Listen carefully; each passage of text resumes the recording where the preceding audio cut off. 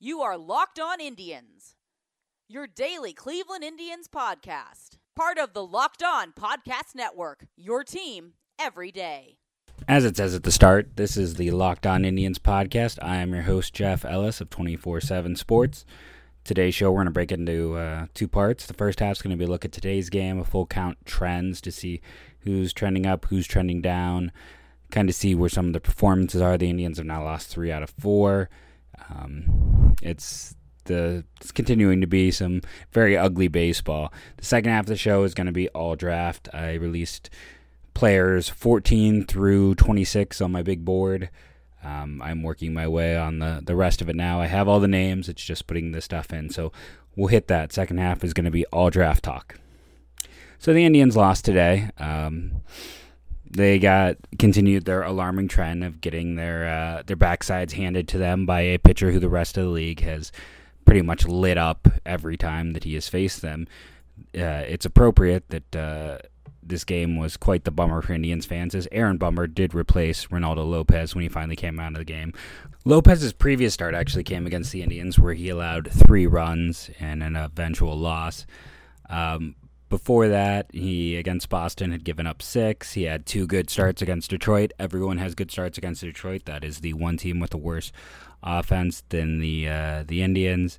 And, I mean, his ERA has come down from over 12 back on 4.10 to 6.38 coming into this game. It dropped to 5.58 after this game. He's still, for the most part, getting lit up by anyone who is not the Cleveland Indians or the Detroit Tigers. And, I mean, he had one of the best performances of his career. Bummer came in, did his part. Colome got the save. He was someone I wanted the Indians to trade for this offseason. But, again, the pen really isn't the concern with the Cleveland Indians right now. The pen has been probably the best thing the Cleveland Indians have. With their offense being putrid, their defense cost them some games over the weekend. Their starting pitching being hurt.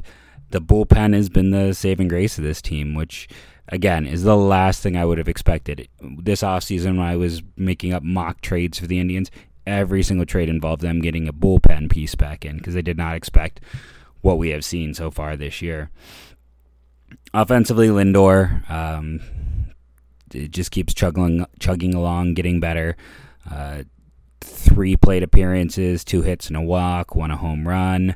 Had both of the Indians through that home. He was the cause of both of the Indians' runs scored. He had the only 2 hits in the game for the Indians. He had 1 of the 3 walks with Martin and Kipnis. Now, one of the things that drives me nuts is lineup construction with Tito. So he finally realizes that Jose Ramirez maybe needs to be dropped in the order. Okay, yeah, that's fine. Jose Ramirez is a better hitter than Jason Kipnis. Kipnis isn't getting dropped in the order.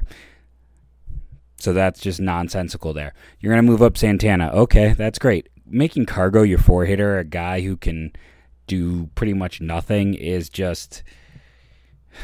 it's insane. It makes no logical sense. I mean, you're better off if you're going to do it this way. I'd rather have Ramirez 2 than Kipnis. If you're going to have Santana 3... Bowers is your best candidate for 4. I mean, at least he has, he's getting on base some. I mean, you can make a case for Luplow there. Heck, I don't love Martin, but at least he's leading the team in home runs. Cargo there, I mean, Cargo is not doing anything. He is not doing one thing well. He is a crap show all the time. The fact that he is still on the roster is a joke. Like, he is bringing negative value to the team, and we're going to hit him 4th. And we're going to have Kipnis hitting 2, who's not been a productive major leaguer in almost 2 years. We know Tito loves vets. It's part of the reason, Yandy Diaz ended up getting chased out of town, but this is ridiculous. I mean, you look through this lineup, and the lineup is ugly, but the way it's constructed, there's really no rationale for it. So, let's switch to something a little more positive. Let's see who's trending up of late, who's trending down. Full count trends. I have my one I do every week on college baseball on 24/7 Sports. Trending up, Francisco Lindor. That's a pretty easy one. He is getting better every week as he gets healthy, and he's getting back from injury. His on-base percentage after his performance today is up over league average. His batting average is almost 300. His slugging, he leads the Indians in most statistical categories right now, so he is definitely on the upward trend. Jordan Luplow, rough night, 0-for-3 with 3 strikeouts, some defensive gaffes over the weekend, but the bat has trended up. He is doing better. His on-base percentage is identical to Lindor's. His slugging percentage is the second best of anyone in the lineup tonight. His batting average is .267. He is a limited player. You want him in there to against the right platoons. You want him to be out there facing lefties. You don't want him out there going against Reynaldo Lopez, who is not a left-handed pitcher. That's not what Luplow is. Luplow is a platoon bat, and I understand the situation with Naquin, but Luplow going 0-for-3 with 3 Ks tonight wasn't his fault. That's not what he does. That's not how you're supposed to use him. But when you are in the situation the Indians are, I'd still rather send him out there than, say, Carlos Gonzalez. So that's 2 of the 3 guys trending up. And then let's give the last one just to the bullpen in general. Such a stellar unit. Tyler Clippard's been nice. He had a strong outing this evening since he was added. Nick Wetgren was one of those guys that took him a while to call up, but he has been utterly fantastic. Brad Hand might be the Indians' representative in the All-Star game, the way things are going for them at this point. Adam Simber, after looking like a disaster last year, has really come along and has been an important part of this pen. Dan Otero is bounced back after a down year, just being what you need him to be. Outside of Oliver Perez and Neil Ramirez, it's been a really strong, reliable group, which then leads to my issue where, Nick Wetgren didn't start the year with the Indians, and he's up to 14 2/3 innings. But Neil Ramirez at 16 innings he's now 4th best on the team. They are using him less, but his addition was it's still going to be one of those things I'm harping on months for now. But he's clearly the weak link in there. So I'm just going to give the bullpen in general one of those spots. Because again, it's just a highlight for this team. They have several players, and right now it is the biggest highlight in terms of this team. In terms of players trending down, I think I have 2 that stand out. The first one has to be Carlos Santana. Last 10 games, he's got 6 hits, and maybe more striking for him, just 3 walks. It's a guy who normally walks more than he strikes out, and he's got 6 strikeouts, 3 walks, 6 hits, 2 for extra bases. His average over the last 10 games has dropped from 315 to he is now at 271. He's had a cold streak. There's no other way around it. His performance is he's still one of the better bats in this lineup at this point, but not quite the performance he had. And the other one is good old Kevin Plawecki. He, I was talking about a week ago about how, in terms of performance, he was actually one of the Indians' better performing hitters on his short experience, having limited at bats. But he's gotten a few more at bats, and it's not been very good. His offensive production has now fallen to about the level of, when you're looking at his OPS, it's not Eric Stemet's level, but he's in the level of Hanley Ramirez, Mike Freeman are the 2 names ahead of him. The 2 names below him, let's actually go for the 3 names below him: Jose Ramirez, Carlos Gonzalez, and Jason Kipnis. For those keeping track at home, that was your 2, 4, and 5 hitters tonight. Yay. So that's part of the problem with the Indians right now, is it's, even if Ramirez was hitting, I do not get harp on it again. Lineup construction is awful. That's just the sad truth of it. I am quickly not sure if Tito is the right person to handle the job in its current form. And I know that may not be popular, but his just the way everything's playing out this year is just raising serious question marks about him in my mind. Hiring can be hard. Multiple jobs, stacks of resume, confusing review process, but today hiring can be easy and you only have to go to one place to get it done. ZipRecruiter.com/lockedon. ZipRecruiter sends your job to over 100 of the web's leading job boards, but they don't stop there. With their powerful matchmaking technology, ZipRecruiter scans thousands of resumes to find people with the right experience and invite them to apply for your job. This isn't just something where people can apply for, they have to be invited. And as we all know, an invite is better than just a cattle call. As applications come in, ZipRecruiter analyzes each one and spotlights the top candidates so you never miss a great candidate. ZipRecruiter is so effective that 80% of employers who post on ZipRecruiter get a quality candidate through the site within the first day. And right now, my listeners can try ZipRecruiter free at this exclusive web address, ZipRecruiter.com/lockedon. That's ZipRecruiter/lockedon, LOCKEDON, ZipRecruiter.com/lockedon. ZipRecruiter, the smartest way to hire. And we're back, and it's time for draft talk. I have a full count trends that went live this evening. You can go look at some of the performances from this weekend that stood out. I was tired when I was working on it, so instead of a full count trends, you have a walk trends. I had 4 positive performances. I wrote up all of them. I put them all down, and then I planned to pick the 3 best, and without thinking, I did 4, so you get a bonus one this week. So looking at my list, it's always a bit different. I am heavily into stats. I'm heavily into production.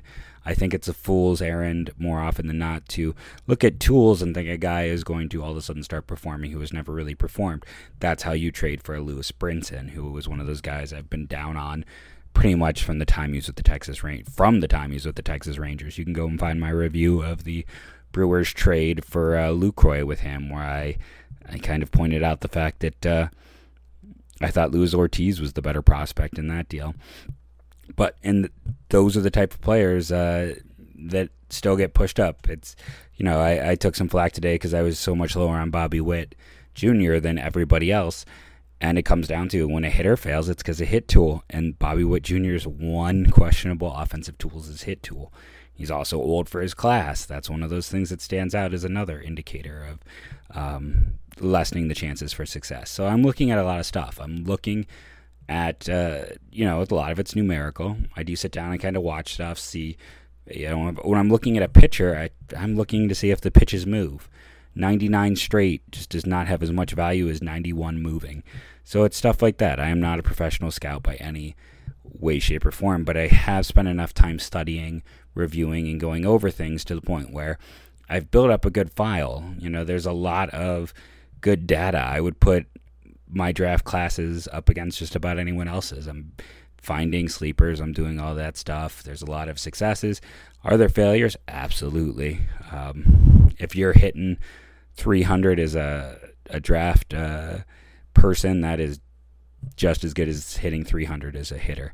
But again, I'll stand by it all at this point, and I do consider it a minor victory for people like me when Andrew Vaughn is still a top 3 prospect on the board in spite of being a sub 6 foot first baseman. There was a point in time where nobody would have thought that could happen, no matter what he did. So on the big board today, it leads off with Shea Langeliers, someone I've never been super high on compared to the crowd, but at this point it's weird because it's almost turning back around. Langeliers missed time with the hamate injury, which is interesting because hamate's sap power, but he is on track to have a new career high in home runs. He is a strong defender behind the plate. He has a really strong arm. There is above average to plus power there. He's basically, offensively, he's doing everything I wanted to see him do. It's just a shorter period.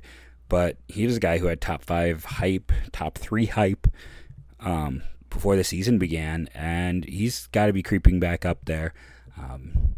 Performance matters, and his performance is standing out right now. Josh Jung is next. And there are all of my ums. He's going to hit for average. We're seeing he walks. I don't know how much power is going to come. it's a safe profile at third base, but it's not one of those that particularly stood out for excitement. But I think he's a bit safer. Seth Johnson's one of those guys who just keeps rising, the Campbell arm. I consider it a huge advantage that he's already hitting upper 90s with very little coaching and very little experience. You get to mold him. You don't have tons of wear and tear on the shoulder. You don't have the bad habits. You're getting a guy who's up to 98, who shows multiple working pitches, who's not going to be 21 until September, and is an excellent athlete. I mean, this is a guy who was a shortstop for the previous 2 years. If you trust in your development, Seth Johnson, there's definitely a world where he's the best pitcher in this class 10 years from now. The bare bones stuff is there. You just have to trust your ability to develop that. Michael Busch, the poor man's Andrew Vaughn, hits for power, probably is going to play at first, doesn't always necessarily hit for average in so far at UNC. You're betting on the power and hoping that there'll be enough with the bat to be an above-average first baseman, or maybe he can stick in the outfield. Matthew Allen is my first prep arm. It's really close between him and Quinn Prester. Allen's several months younger and has his changeup is a little better developed, and that's enough to give him the edge over Prester, who's a really interesting athlete, really interesting player, and I would not be shocked if he ended up being the first prep arm. He was at 19. 20, Will Wilson, the shortstop from NC State, who's been extremely productive there, puts up big home run numbers. He has been a 300 hitter every year. He's probably going to play second base. I don't see a world where he plays short. I mean, across the board, the tools are average or below, so you're betting on that power potential and the bat in general to carry him. He doesn't walk at a high percentage, so that is a bit of a concern, and we have seen some NC State hitters hit for power. The park is conducive for that, and we have not seen a lot of success for a lot of the guys who've come from there. That is also a concern when there is a park that's conducive and then they go to other environments. Jackson Rutledge is next. I am a heightist. I get nervous about anyone his size, which is 6'8". He throws really hard. He has up to 3 pitches that could end up being plus. Very high ceiling, but tall pitchers, I think that you have a better chance of finding success regularly with a sub 6 foot pitcher than you do someone 6'8", and that is my concern with Rutledge, is just his sheer mass. Gunnar Henderson, I compared him physically to Corey Seager. Now, obviously, if I thought he was a Corey Seager player, he would be the number 1 player on my board. He would not be at 22. But interesting talent, ascending. Physically, he reminds me of Seager. That's, the 1% outcome when you're looking at things. It's very unlikely. Him and Volpe are definitely trending up right now. Next up was Maurice Hampton, the outfielder who was the Mr. Tennessee for football. He's committed to go to LSU and play corner as a 4-star recruit and to play baseball. He is one of the youngest players in the class. He's another one of those guys that you trust you can develop and mold because the basic tools could be something special. Cameron Meisner, who I was super high on in January and is sliding down, he put up good numbers last year, but he missed a significant amount of SEC play. This year he struggled in SEC play. Tons of walks. Looks like a potential 3 outcomes player. He's been playing some center field this year. Interesting player, a lot of risk inherent in that profile, though. Cody Hose is the next player up. A real interesting player in the regard that he was taken by the Kansas City Royals a year ago as a draft-eligible sophomore, 1,052nd overall pick. He went back to Tulane, and he did pretty well in the Cape, but just turned into Superman, as I wrote in the article. Everything is up. Now, a lot of times we see when the home runs jump that his doubles on players go down because some of those doubles are turning into home runs. It's not the case. His doubles are up. His home runs are up. He's hitting over 400 this year. He's just, everything about him is significantly changed, and the overall profile is he's doing everything this year. And he's viewed as someone who can stick and play at third base, which is another advantage for him. And I ended with Brennan Malone, who back in January was my number 1 prep arm. My number 2 prep arm, Hunter Barco, back then will be in the next 13 players. But Malone is a big bag of tools. Bet on athleticism with pitchers. I think it helps him stay healthy in the long run. There's a lot of things to like. I think there's just more inherent risk with him than with the previous 2 arms. I think the other 2 have a little bit more current stuff right now in terms of their development and what they offer. And there we go. So we had some Indians talk at the start, and then I went through the entire second part of my big board. The third part will release later this week, as will the fourth part. When it's all said and done, we'll have 52 players up on the site, and before the draft, we will be north of 100. I always go over 100 every year. So you can go over to 24/7 Sports. Scouting Baseball is my site, and you can see what I have to say about the draft. And as always, you can download, listen, subscribe to Locked On Indians to hear me discuss the Cleveland Indians. Thank you for listening. And as always, go Tribe.